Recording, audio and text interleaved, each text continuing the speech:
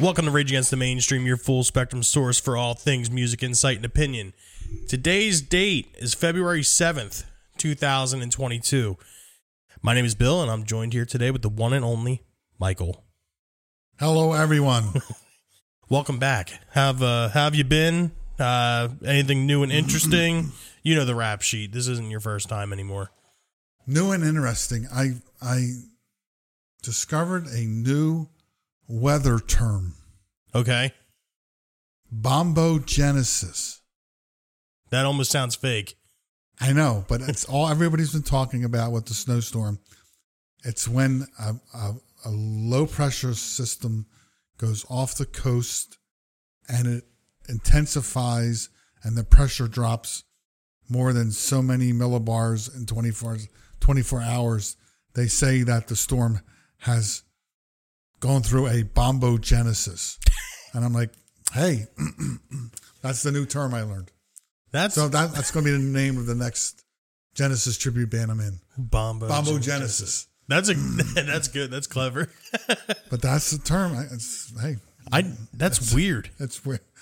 Yep, that's what it's called. It's I don't know. I wonder what like the theory or the science is behind it, where like how they came up with that name. Well, they say it's because the storm bombs out and it turns into a hurricane. So bombogenesis into a I don't know.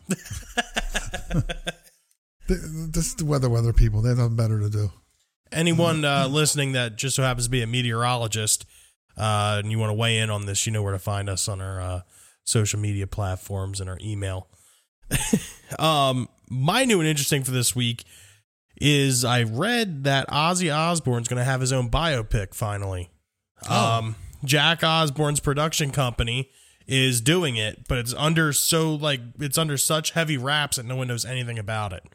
Wow. There's not an A-lister that's going to play Ozzy. They're picking a total unknown to do him. And it's going to be between 1966 or 76 to 1996.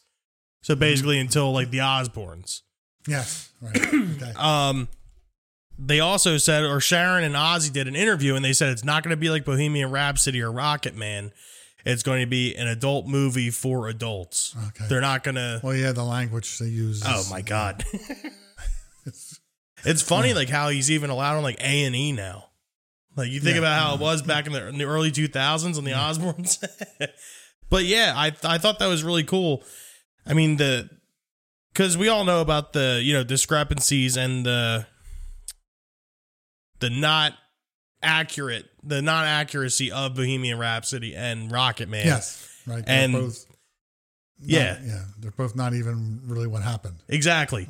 And they said they want to do one that's 100% truthful to the actual story.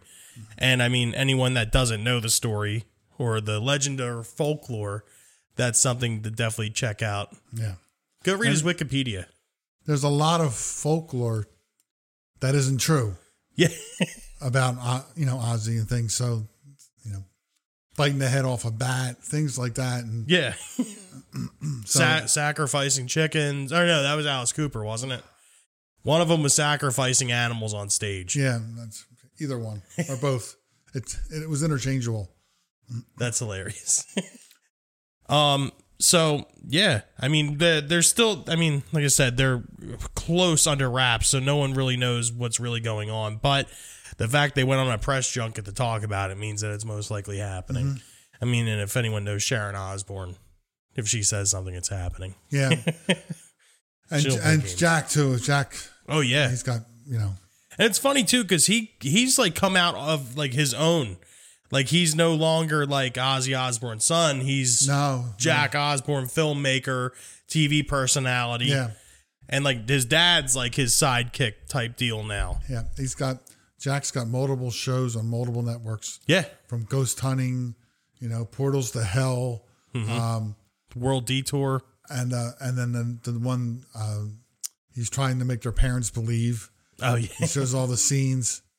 And Ozzy and Sharon say, it's swamp gas. Yes. That's all Ozzy says all the time. That's not a UFO. It's swamp gas.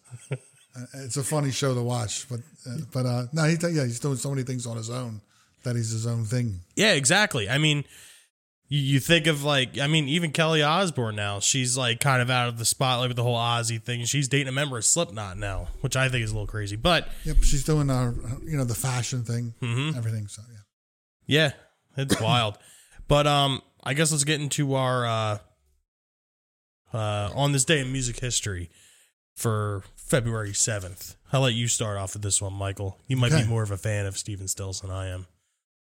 1979, Stephen Stills records the first major label album using all digital equipment, but it's never released, which means that Ry Cooder's Bop Till You Drop will get the honor. I have seen Stephen Stills. I've seen Crosby, Stills, and Nash multiple times. And I don't know how many times, maybe 10 times live. Really? And they're all a bunch of jerks. Did you see him with Neil Young or without? No, without Neil Young. Without Neil Young. They all are just pompous asses. Yeah. On stage, off stage. It's just, I don't know why, but that's just the way they act. I mean, I've watched them do things on stage, and they're playing a soft song, and somebody in the audience yells, "Yeah!" and they put their guitars down and walk off stage. I saw it right in front of me. I'm like, people are just enjoying this. Yeah. But they really have big egos, and I'm sure something little was wrong. I mean, I don't know the story, but Steven didn't like it, and so it's never released. That's insane. It's that's what I've seen in person. And they probably got caught up in the Sony Fire archives, so the Sony Archives Fire. So yeah, they'll never ever see the light of day. That's crazy. Moving 1 year later here, AC/DC appear on the Top of the Pops, so they perform A Touch Too Much. It's Bon Scott's last appearance with the band as he drinks himself to death 12 days later. Major loss of AC/DC. I mean, however, he did lay the groundwork for what would be one of the most successful albums of all time, Back in Black. Mm-hmm. So, at least he left a little something behind. But that's kind of funny that this was their last performance. Isn't that 1980? Isn't that the same year that the Who drummer Keith Moon? Didn't he die that year because of alcohol, and then he asphyxiated on his own vomit? He threw up, and he died. I think it was the same year, wasn't it? It might have been. I'm looking that up right now. Keith Moon died. No, 1978. Oh, it was even sooner. Yeah, September 7th, 1978. Jeez. Yeah, they just get too caught up in it. Yeah. I mean, from all accounts that I've ever read or heard or interviews or anything, he was like a super, super partier guy, like insane. I mean, there was like no control in the dude. But then again, he was a frontman for AC/DC. Mm-hmm. Back before they were a complete household name that your grandmother knew. Yeah, and alcohol poisoning, it's hard to do. But I guess if you just keep drinking, it's going to... We have to remember, too, they were all like little guys. I think Angus Young was like 5'1", maybe. And they were all around his height. That's a shame. Yep. That's a shame. Okay. Here we go. 1985. Frank Sinatra's New York, New York becomes the official anthem of New York City. The tune, which was introduced by Liza Minnelli in the movie of the same name, was a top 40 hit for Sinatra in 1977. That's crazy. Frank Sinatra, the chairman of the board. Yeah. I mean, Frank, for the 20th century, he's one of the top 5 entertainers. Yeah. And he was it for 3 or 4 decades. Yeah, exactly. And it's funny too, like you think about it, like even like in like cartoons and stuff, you have like all the Nickelodeon stuff for like the Simpsons or whatever. When they have like a crooner type like character that they make, they always base it off of Frank Sinatra. Like he's like the quintessential like entertainer guy. Yep. Yep. He was the chairman of the board. and he demanded respect everywhere he went, and he got it because he was like Elvis was the king, and Frank was the chairman of the board. That's the way it was. And he was the last of the crooners. Yeah. And I mean, when New York came out, it was a lot different than Liza Minnelli's version in the movie, but it was just a traditional Frank Sinatra arrangement. Oh yeah, with the build up and the key change at the end and the big ending. Yep. And it was all Frank, and that's why it's still popular today. Mm-hmm. The song, and that's why New York uses it every New Year's Eve. Yeah. They've dropped the ball. They play New York, New York. And they still do it. And yeah. Like, it's funny to have, or to be, a person that has that kind of like, I don't know, like a legend about them, It's just wild. Frank Sinatra's just he's the epitome of cool. Cool, yeah. He was cool. He could, he'd call chicks dames and broads and do whatever, and he could get away with it. He'd be up on stage, and he'd be up on stage in front of God, how many thousand people, and he's like, "Hey, what are all you people doing in my room?" And he just had it, and he had such great musicians around him. Oh yeah, Count Basie's orchestra, Tommy Dorsey, and he just had all the greats around him. Nelson Riddle, all the people who would arrange the songs, arrange the big band songs. Yeah. It would make him sound even better, and he would make them sound even better. And he was just so smooth, and it's just nobody could touch him. Like, his voice just had that like delivery to it. Yeah, like it's something that you never see anymore. No. There can only be one. That's only one. Only one. Speaking of only one, and a member of CSNY, 1993, Neil Young records a live set on MTV's Unplugged. Fraught with trouble due to Young's displeasure over the performance of his backing band, it's still released as an album later that year.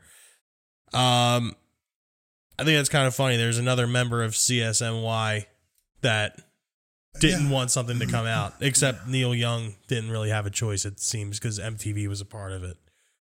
I've seen some specials and some, I don't know if they were specials or biographies on things on Access TV about Neil Young, and he's just not very nice. Yeah. And just not a nice guy, and he's very critical of his musicians, and he's very critical of everything. Well, speaking of him being critical, did you see the stuff going on with him and Spotify? No, I heard about it briefly. So I don't know 100%, so I'm just, kind of ad-libbing it. But from what I was able to gather, Neil Young was not a fan of the Joe Rogan podcast. He had someone on there that was spreading misinformation about, COVID-19 or whatever. And Neil Young gave Spotify an ultimatum. Either him or me. Jeez. As you can probably guess, they chose their $100 million investment, Joe Rogan, and they told Neil Young basically to beat it. Yeah.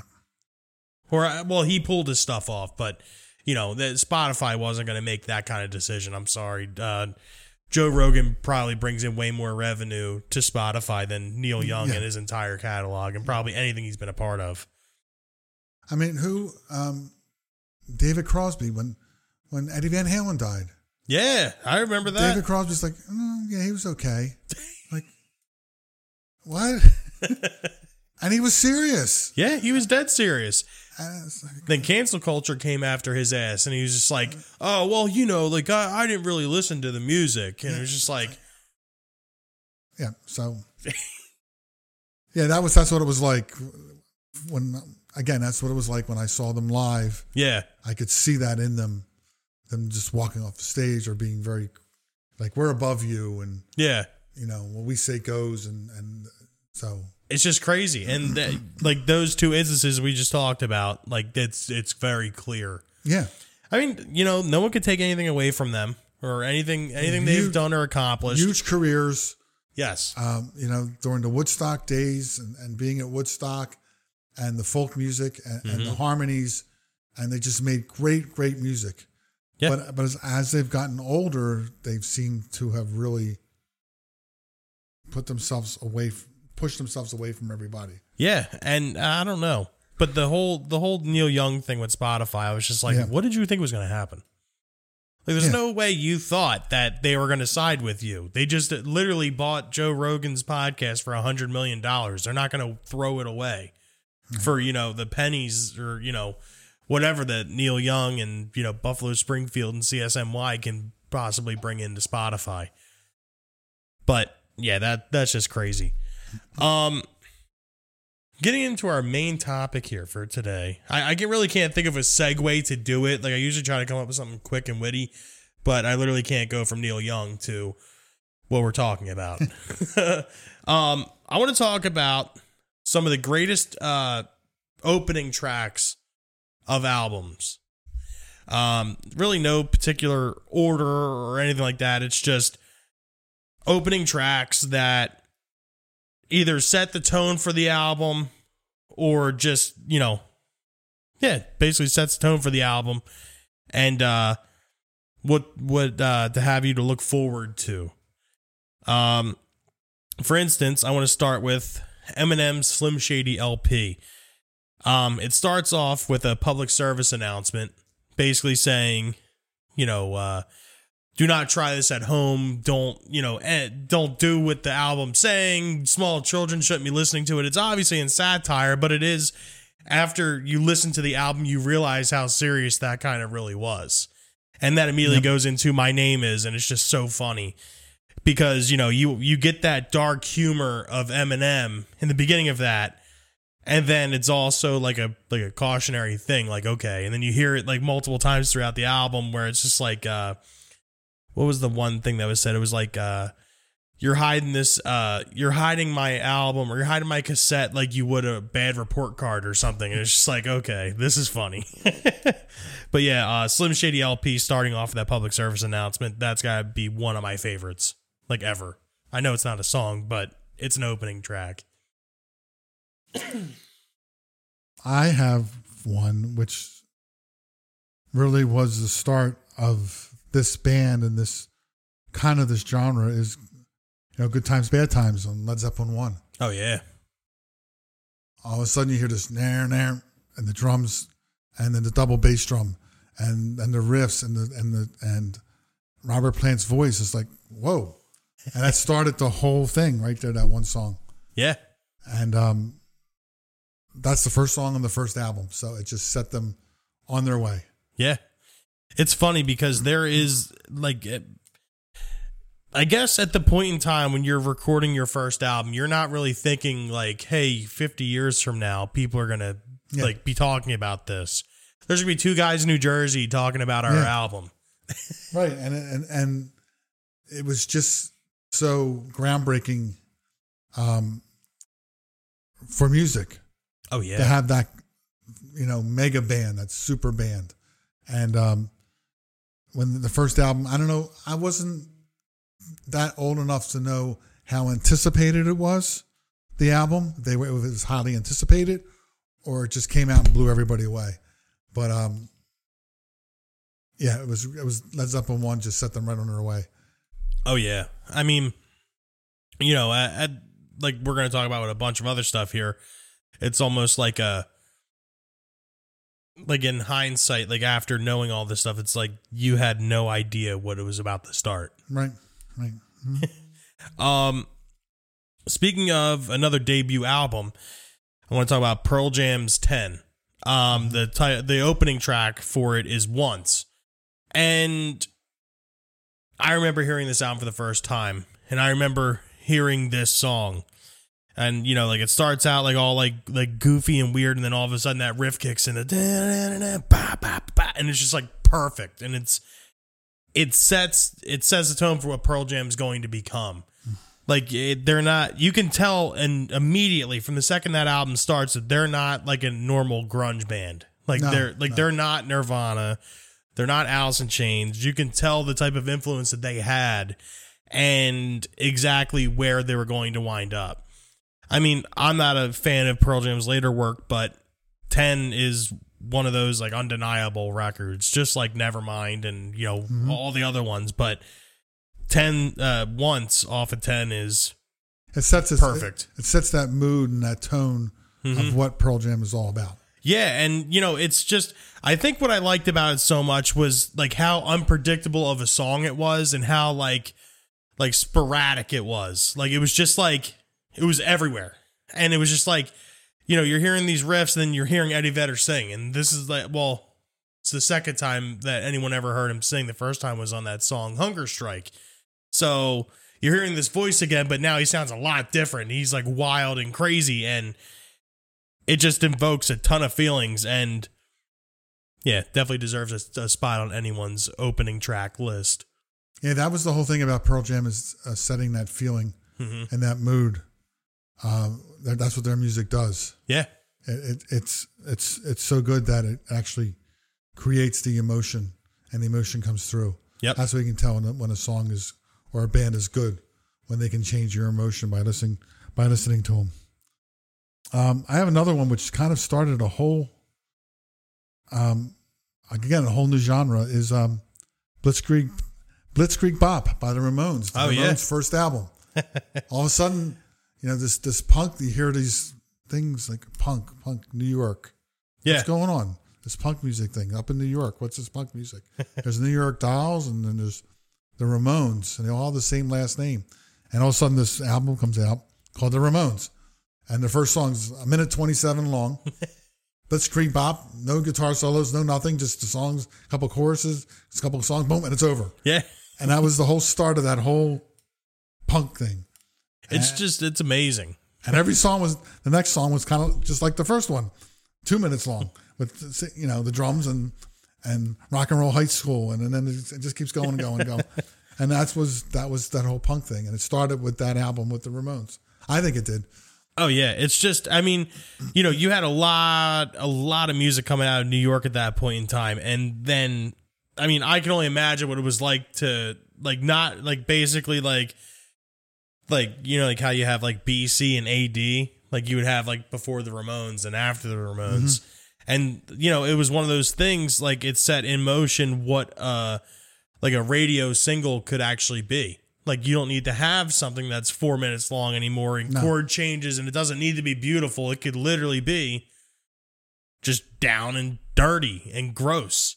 And, it's awesome. I'm actually waiting for them to do a Ramones biopic. I feel like that would be really cool. Yeah. That's probably that would be a good story.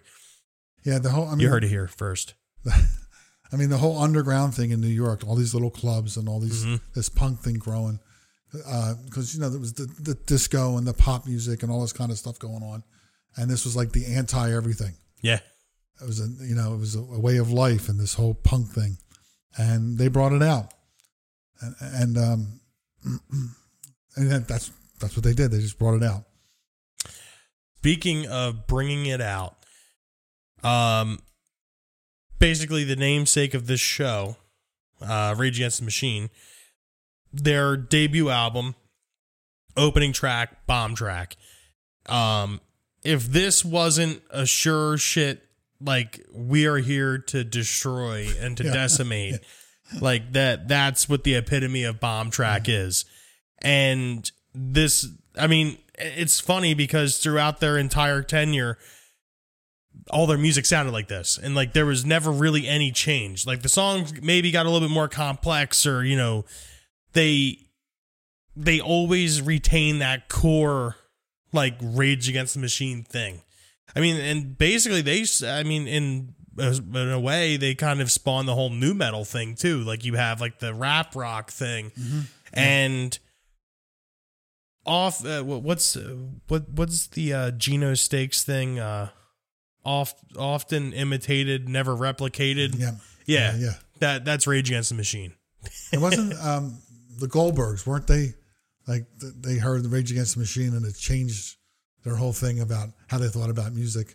I know you've been watching all these Goldbergs episodes. We didn't get that far yet. We're still in the mid to late 80s. Okay. Yeah. They become big fans of Rage Against the Machine. Oh, that's so funny. Yeah. Let me see. Oh, another one, a band from Boston, which was again coming out. We're coming away from the disco and the pop music. There was the punk, and then all of a sudden there was the Cars. Oh yeah, this band out of Boston. There's like Okay, they're more melodic, and there's solos and there's keyboards. And their first album, the first song was "Good Times Roll." Oh yeah, and it was like bam, and it's guitar and these synth drums, and you hear synthesizers, and the voice was more not pretty. Yeah, it did have good harmonies though. They had great harmonies. Yes, great production. Great production. It wasn't raunchy, raw production. It was just good, simple music. Yeah, and it was that new anti-flashy, well overproduced. It was that anti stuff. Yeah, that's what they were doing, and they were so simple, and they built a long career from it. Oh yeah, I think me and you were talking about the Cars at one point, like their greatest hits. It's literally, I think their first album is essentially their greatest hits. Yeah, and yeah, it's all. I wish I can go back in time, like when we talk about any of these, really, to like feel what that was to hear that stuff for the first time. Yeah, it was. It was. I do believe the Cars was 70. Was it 77? The first album. I just remember a friend of mine who was really into music. He had his sister had moved to Boston, and they were into music, and his sister and her husband, they went out and they, did the clubs, and they saw this band, the Cars, and they kept telling my friend, "Hey, you got to hear the Cars. You got to hear the Cars. They're totally different." And it's like, okay, we're waiting for the Cars. Yeah, it's 1978, and I was like, all of a sudden the album came out, and just whoa, it went right over the top. And it's a shame that half the band's no longer with us. I think most of the band's no longer with us. But that was just a great sounding, simple songs. And it started a whole kind of genre, which led kind of into the 80s, the electronic music. Yeah. And all that kind of stuff. And that was the Cars. And they were definitely different. I have a couple more here. There's one, when I was originally writing my list, that I completely forgot about until right now. And I think it might be one of the most iconic, like, intro track or, opening tracks of an album. Guns N' Roses' Welcome to the Jungle off Appetite for Destruction. Like you want to talk about like a raw, like, unadulterated, like insane, like piece of music. Welcome to the Jungle, that set the tone for everything. I mean, and then it set the tone for that album. But then, I had that on my list also. I had that on, because it was just incredible. The guitar riff is like, and the scream, it's like, whoa, and it makes you listen. And that like little intro thing there, with the delay and everything, it doesn't matter who you are. The second you hear that, you know what that is. Yeah. Like, what's about to happen. And it puts you in a mood. Yeah. Actually, almost every track off of Appetite for Destruction does that. Yeah. But then again, that was one of those things where they pulled in, and you can hear the influences that they had. And, it wasn't just like another rock band doing something. These guys were here to make a statement. And they were here to do something. And they did. Yeah. And another one which kind of changed music a little bit was Wouldn't It Be Nice from the Beach Boys. Oh, yeah. On Pet Sounds. That was the opening track. It was kind of like the start of progressive music a little bit, because they were doing weird key changes and weird stuff with sound effects. Mm-hmm. And all of a sudden, all these vocals in the middle was like they were playing this kind of Beach Boys songs. Wouldn't it be nice if we... And all of a sudden, they went into this vocal thing. It was like, where's that coming from? And then they went over here, and then back here. It was the first... You didn't usually hear the Beach Boys doing this, so it was their first venture into this type of music. And wasn't there... Well, didn't there have like stereo effects too, with the voices too, like that? That's just insane. Yeah, it started out like a simple Beach Boys song, and then it went way off, and it set the tone for the whole Pet Sounds album, being considered like one of the first progressive kind of rock album with having the song go in many different places. You have to watch that movie, that Love and Mercy, the Brian Wilson movie. Okay, yep. And it doesn't like go into detail about Pet Sounds, but majority of the movie happens during the recording of Pet Sounds, and like just the mindset that he was in, and the rest of the band actually at that point, like he had stopped touring with them, and he was strictly just the studio guy, and it was, they come back and it's like, what is this? Yeah. And in the movie, it probably wasn't as bad as it had seemed in the movie, or depicted in the movie, but it was like they were pissed that it sounded like that. They're like, this isn't Beach Boys. No. And Brian Wilson was basically just like, okay. So I got two more. I don't know if I said that last time, but I got two more. I'm gonna knock this one out of the way for the biggest one that I have at the end. Ozzy Osbourne's The Ultimate Sin. This was the first album not to feature Randy Rhoads, and it was it was the second album not to feature Randy Rhoads. But this one is the album where new guitar player Jake E. Lee like really came into his own and really showed people like what he was about, and like the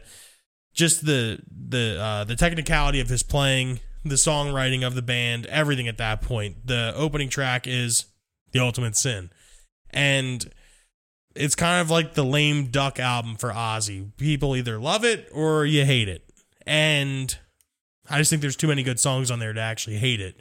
And when you first put this album on, you hear that the opening just dun, dun, dun, dun. It's just like, okay, this is going to be something cool. He sets him. Does it set him apart from the Randy Rhoads era? Yeah, it's a new era. Here, this is the new era. This is exactly because like you think about it. You have Blizzard of Oz, Diary of a Madman. They're very similar. Then you have Bark at the Moon, and Bark at the Moon still kind of holds those original Ozzy roots a little bit, but then Ultimate Sin was it was basically a polished pop album, but it had heavy guitars, and it wasn't Jake E. Lee trying to be a Randy Rhoads copy. It was I'm Jake E. Lee, and this is what I sound like. Yes. I mean, unfortunately, it was the last one to feature him, but I think Ozzy made out with Zakk Wylde afterwards. I have too many here. Staying with Ozzy is also Black Sabbath, the first song from the Black Sabbath album. That is kind of maybe the first heavy metal song. It's like, here's heavy metal. Here's what we're going to call this. What is this? We'll call it heavy metal. And that was it. It was Black Sabbath's debut album with their debut song, and it was like, okay, here's Ozzy. And it's like, yeah, and that started that whole thing. Yeah, it's just like you have to think about it too. Like, you didn't have anything that sounded like that. No. Like, at all. I mean, like, granted, you had like Led Zeppelin for that time period that was considered heavy metal too, but like that was something like on an entirely different level. It's like it's like having like a gray shirt next to a black shirt, going, which one's darker? Right, and Zeppelin was more hard rock. Yeah, it wasn't really heavy metal. Mm-hmm. There was a distinction there, and that's what this was. And like Tony Iommi with the down-tuned guitars, it was just groundbreaking. Yes, and just think. Music wouldn't be the same if he didn't cut his fingertips off. It could have changed the whole trajectory of music forever if he didn't cut the tips of his fingers off. I mean, I know it's not funny because I would really hate if that happened to me, but if I was going to create a music genre afterwards, I guess I'd let that happen. For my last one, this whole time I tried not to do it. And then right before the show, Michael convinced me. Yeah, definitely. I have to go with Van Halen's debut album, Van Halen, with the opening track, Running with the Devil. I mean, That's Van Halen. Yeah, exactly. Like there's no question. It's like another Welcome to the Jungle thing. Like you hear that, the reversed car horn, and that's it. And sparked a career. Yep, and the guitar thing with the on the back of the bridge here. Yeah. And it's just the solo. You're like, oh my God. Yeah. And he's screaming and everybody's doing it. And it's just 3 musicians and you're like, whoa, and the harmonies. And it was like, here's another whole thing, new type of music. Yeah, exactly. Unique. And that's another one too in the middle of the whole disco thing. Yeah. It came out and just, you could hear them, you heard about them, heard about the whispers from LA. There's this band in LA, Van Halen. They're going to be coming. They're going to be coming. And you're like, okay. And then they came out. I was like, whoa, they were right. It's like, I remember getting the album and the album cover wasn't much to speak of. And then you put it on and you heard that siren. It was like, whoa, where are these guys going? And they just want to listen to the whole album. Yeah. Because it's that good. And they're still using loops and tracks and sound effects from the albums in today's songs. Yeah. And it's just one of those things like that first song sets the tone not only for that first album, but for the entire career. Yeah, of the band, yeah. I mean, basically up until like 1984, where they sounded nothing like that ever again. No, but, Van Hagar was different, but those first 4 albums, like that song, it's just one of those things. Like if it doesn't matter what time period it is, if no one's ever heard it before, and you put it on, it's immediate. Okay, it just showed what that band was capable of doing at that point in time. And you have to think about it too. They were only like 23, 24 years old. Yeah, they were young writing that kind of music. Mm-hmm. I mean, not that it was super complicated, but it was like it was a sound. It was like the perfect storm. Yeah, it was a sound. It was him and his brother, and playing drums and guitar, and him doing everything with the guitar to get all the crazy sounds that he could out of it. Mm-hmm. And the drum, they're just playing together, and they got a couple other guys, and they just did the LA scene and made it very popular in the LA scene. It was like, okay, we're going to do it. Yeah. And rest is history. Yeah. I have a couple other ones we can go through kind of quickly. There's Baba O'Reilly, the first song on Who's Next. Oh, yeah. Sets, the synthesizer that sets the tone for that album. Mm-hmm. That, because there's got Won't Get Fooled Again and all that's on that album. And but Baba O'Reilly is the first one on that. We Will Rock You, We Are the Champions, Queen. Yeah. Queen was always big into the anthem songs. They always wanted we saw it in the movie, but they like the audience to participate. Mm-hmm. So they wrote those songs for that album as audience participation songs. And it started the album off. And what can you say? Highway to Hell, AC/DC from Highway to Hell. That's one of those start. Yeah. It's just, it's iconic. It's another one of those songs where it doesn't matter who you are, how old you are. Mm-hmm. You hear it, you know what it is. And it puts you in the mood. Yeah. As soon as you hear it, like, rock. It's rock and roll. You turn the radio up as soon as you hear it. The first lick. It's and Billy Joel, I've seen Billy Joel God knows how many times. And during his show, he has one of his road crew guys, and I can't think of the name. It's a one-word name, big guy. He's on his crew, and he says, okay, we're going to change things up. And Billy Joel puts the guitar on. We're going to have one of our road crew guys come out here, and he's going to sing a song for you. And the guitar goes, nah, nah, nah. Everybody in the crowd just jumps up on their feet, and he starts singing, and they go through and they play Highway to Hell. That's funny. And the crowd is screaming and jumping up and down on the chairs. And at the end of the song, every time at the end of the song is Billy Joel's like, man, why don't you guys like my stuff like that? Because they don't do any of that it's just, that's the song. That's so funny. AC/DC creates that emotion in people. And it's not like, I'm not saying like Billy Joel fans aren't necessarily AC/DC fans, but if you're there for a Billy Joel show, you're probably not expecting to hear AC/DC in any way, shape, or form. Hey, I don't know how you cannot be an AC/DC fan. It's just rock and roll. Yep. You know, it's just, it was in Iron Man movies, made it even more popular again. Oh yeah. You know, it was, Iron Man 2 really, I mean, if they had lost any kind of like I don't want to say credibility because that's not the right momentum. word. Yeah. Iron Man brought it all back. Yep. It was made it really made that Iron Man 2 movie was the soundtrack. Yeah, actually, AC/DC. if I remember correctly, I believe AC/DC even released a music video for Shoot to Thrill with the footage from Iron Man. Yep. Yeah. Another generation of rock music fans. There's still hope. A couple other ones. Do you have any more? No, I'm wiped out. There's "Don't Stop Believin'" by Journey. Yeah, it's the first song on the Escape album. It was just an anthem, another anthem song that's still played today. At every function. They played it at New Year's Eve. Yeah, you can play it at any function. You can play it. Yep. You can play it at a wedding. You can play it at a funeral. You can play it New Year's Eve. You can play it. Tom Sawyer. Oh yeah. Moving Pictures. First, you hear that first bass drum pedal and the drum riff, which every drummer's tried to play. Yeah. Every drummer's tried to play this, and and Neil said, "I can barely play it."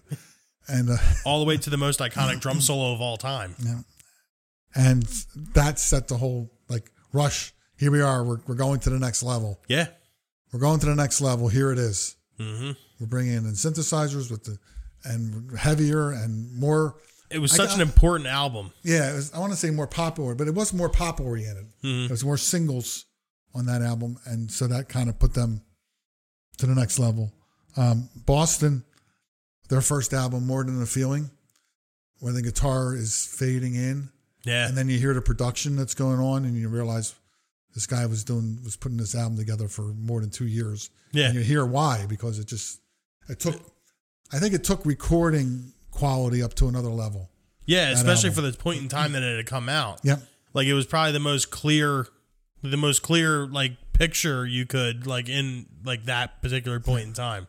Because he was a graduate of MIT, Tom Scholz, and he was trying to get it perfect, and he did it over and over, and it came, and you could tell it took recording quality to a whole nother level. Absolutely. And it was their debut album. Couple off the wall ones. Watcher of the Skies from Foxtrot from Genesis. He starts out with the Mellotron chords, and you hear the sound. You're like, oh my God, what is this? And then the whole Peter Gabriel thing and the bat wings and all this thing, and it just grabs you. And if you guys haven't caught on yet, Michael's a Genesis fan. And there's a song we were listening to before we started, 21st Century Schizoid Man, which was the first song on the King Crimson debut album, which is kind of defines King Crimson. It's just weird, but you got to listen because the musicianship is so good, and they're going so many different places. They're playing heavy, then all of a sudden they go into light jazz, and then they come out. Then there's a saxophone solo, then there's a heavy guitar solo, and they're doing all these things, and it's true progressive rock. Mm-hmm. And King Crimson, that was the first song on that album. That was wasn't Court of the Crimson King, which wasn't the first song. It was 21st Century Schizoid Man.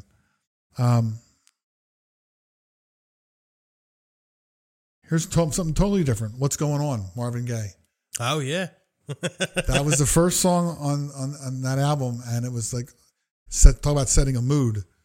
He's like, this is me, this is what I do, we're setting a mood with this song, and it's like, whoa, this is good stuff. The Beatles would Come Together, first song on Abbey Road. You listen to that, and then you have to keep listening. Yeah. And then you have to listen to the whole thing and the whole album from there. And that's all I got to hear. There's another 100 in my head, but that's all I wrote down. But there's a lot of albums. I mean, you don't know, do they do that anymore when they create, I don't even know if they're called albums anymore. Today's music, when they come out with, and they drop songs or whatever, drop a song, or they don't look at an album, look at it, we call them albums, as a group of songs, and the order was so important. Yeah. The order of the songs is so important. And on these ones, that's what it was. The order of the songs was so important. Exactly. Nah, I mean, you couldn't have started Led Zeppelin 1 with Dazed and Dazed and Confused. You couldn't have started with that. No. You needed to start with that song, with the cowbell and the double bass, the quick bass drum and the singing, and you had to start with that song. Yeah. And just like Don't Stop Believing on the Escape album, you started with that song because it built and it pulled you in. Yeah. And it doesn't really matter anymore what songs you hear and what order what people put things together. Well, it all depends what you hear on TikTok or what's what's popular on TikTok this week. Right. But everything we're talking about is it's there for a reason. Yeah. That first song on that album is there for a reason. It's to bring you in, create the emotion, and keep you. And it's just not there nowadays. Well, the thing is too that I feel. Well, I mean, it's not really how I feel. It is how it is. The attention span of people just isn't there anymore. Like people are all about having the satisfaction immediately. Right. And instant gratification. Exactly. And what's next? Exactly. Yeah. Okay, I heard that song. What's next? Yeah. So I mean, they're doing the singles route, and I mean, like, yeah, I guess it makes a quick buck, but you're not going to have the lifelong fans. No. It's just it's. That's why we're still talking about these songs 50 years later. Exactly. Some of them even more, because the time went into it's like, okay, here's our group of songs. This is the order they need to be to get people to listen and get that emotion going through the whole album. So they listen to the whole thing. Absolutely. Most of these albums don't have a wasted song on them. No, absolutely not. And that's to me, that's what music's about. Mm-hmm. Is grabbing somebody with getting them that emotion and creating that emotion and keeping them. Exactly. Yeah. So what do you think? Was there any that we didn't bring up? Is there ones that we're completely off about? Is The Ultimate Sin just a complete shit of an album? Find us on our social media accounts, facebook.com/RATM podcast, Instagram and Twitter @RATM podcast. Or if those characters aren't enough, you can write us an email, ratmpodcast@gmail.com. But until then, let's get into our suggestions for this week. My suggestion for this week, actually, this is something that I found from my wife, Nicole. She's real big was real big into pop punk, and as we all know, it's something that I was too scared to venture into in high school and middle school because I figured it would make me super metal. So I missed out on. I mean, I'm glad I was able to listen to all this stuff now, but I'm mad that I didn't catch on to it when it actually was taking off. The band's called Every Avenue. The album's called Just Go With It, and the song is called Think of You Later. It just has such like a good like melody in the chorus. It immediately catches you, and the vocals are incredible. I mean, it's just like a generic pop punk song, but the vocals and the melody just like make it. And plus, I've said it before, I'm a production whore, and I think the production is amazing. So what do you have, Michael? I know I haven't been on the show here for a little bit, but since the last time I was here, the documentary series came out, The Beatles Get Back. It's a long documentary. It's a lot of parts. It's a lot to sit through, but it really shows what the Beatles were all about and how they wrote music, how they sat around, and it's when they say it's a documentary about a documentary. Okay. You just watch how they came into this room. They sat down in this little semicircle. Ringo's sitting there playing little drums, and everybody has an acoustic guitar. It didn't matter if it was out of tune, or they had an old Rickenbacker guitar with a little tiny amp. They didn't have all these super duper pedals, and all this. They're not looking for their perfect sound. Paul's just playing this bass. They're out of tune. They're just trying to, hey, I got an idea for the song. Let's play this. and they're like, oh, yeah, that sounds pretty good here. Let's add this chord here. Okay. And then we'll come back, we'll do a verse, and then like an hour later, they have this song, and it's immortal. It's an immortal song, and they write these songs, and it's like, wow. Get Back. You listen to the song Get Back, and it's like, that's how they wrote it. It wasn't they didn't come in and hand out, here's the song I wrote, and this is how you're going to play it. They wrote it together. Yeah. And it's just a lost art. And it was just watching one part of the series, the show. One of them is Ringo has this idea for the song "Octopus's Garden," and he sits down at the piano. And he says, "I have an idea for the songs." Dun, dun, dun, dun, dun, dun, dun, dun, dun, dun, dun. And he's like, "I don't know where to go." And then George Harrison walks over. "Here, why don't you play this chord, and then play this chord?" And he does it. Goes, "Hey, that works." Okay, good. And I'm playing. Okay, and then for the bridge, go up here, and then Ringo. Okay, and then I can do this, and like an hour later, they have this whole song, and it's like this immortal song that you hear.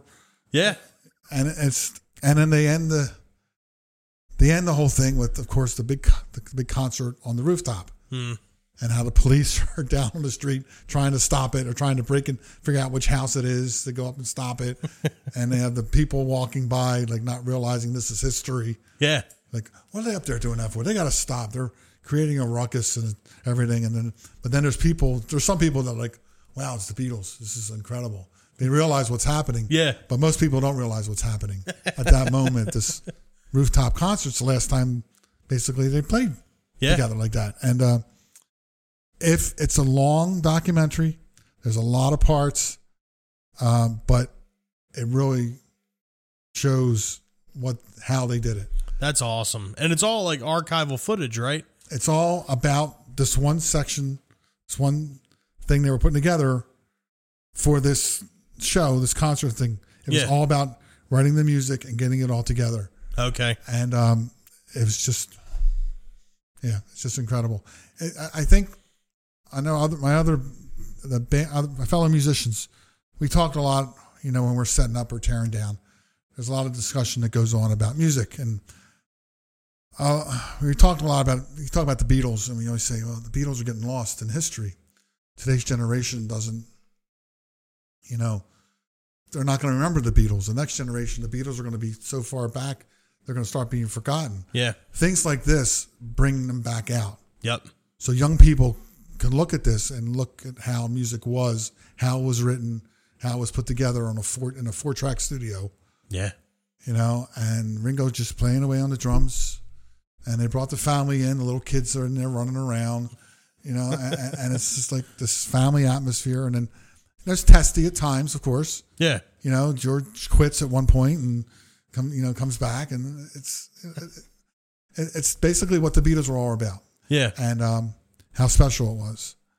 And so hopefully this keeps the Beatles alive. And, I was recently watching, little off subject of this, but the band Styx, they did a version of I Am the Walrus. Okay. Not too many years ago. And they did the recording on one of their albums, some songs of summer or something. They did like a special little thing, and then they did it live with this youth orchestra, and it was like great to see, because here's this youth orchestra playing the Beatles behind Styx, and they're all yelling, I am the Eggman, woo, and they're all screaming and they're all yelling, they're all doing all the parts. It's like, it's great. Got to keep the young people realize the roots of the music and what it was and where it all came from. Mm-hmm. And so things like this keep it alive. That's why I think it's important. I got to sit down and watch it. I mean, I know you've been telling me for weeks now I got to watch it, but I definitely have to. I didn't watch every minute of it. There's a lot of parts that are long. Yeah. And some parts get boring, but then you look at the thing as a whole and you're going, wow, so that was special. Yeah. And, especially the last couple episodes when they got ready for the concert on the roof. And it's really special. It really is. But that's got to keep it alive. Yep. And this is a good way of doing it. This is a great job. Peter Jackson did a great job. See, he does more than just action movies and Lord of the Rings. Yes. And Yoko wasn't as annoying as everybody says she was. Really? Yeah. Everybody thinks Yoko was the reason the Beatles broke up and all this stuff. But she was just there hanging out. They probably just got jealous or something. Yeah, she was just there hanging out. Yeah. You know, and you know, George Martin, the whole thing, it's just amazing. Yeah, I got to sit down and watch this. I really do. But on that note, this is another episode of Rage Against the Mainstream podcast for the books. For the books. Make sure you keep tuning in. There's only 3 more episodes left this season. There's a lot more in store. I don't know. I guess I was like trying to a sales pitch to keep everyone listening and like forget the fact that we haven't been consistent with our uploads. If you like, you can follow us on our social media accounts. Facebook.com/RTM Podcast. Instagram and Twitter at RTM Podcast. YouTube search Rage Against the Mainstream Podcast. And of course, one day we're going to have a mailing list or something like that. RTMPodcast@gmail.com. But until then, this is another episode of Rage Against the Mainstream Podcast.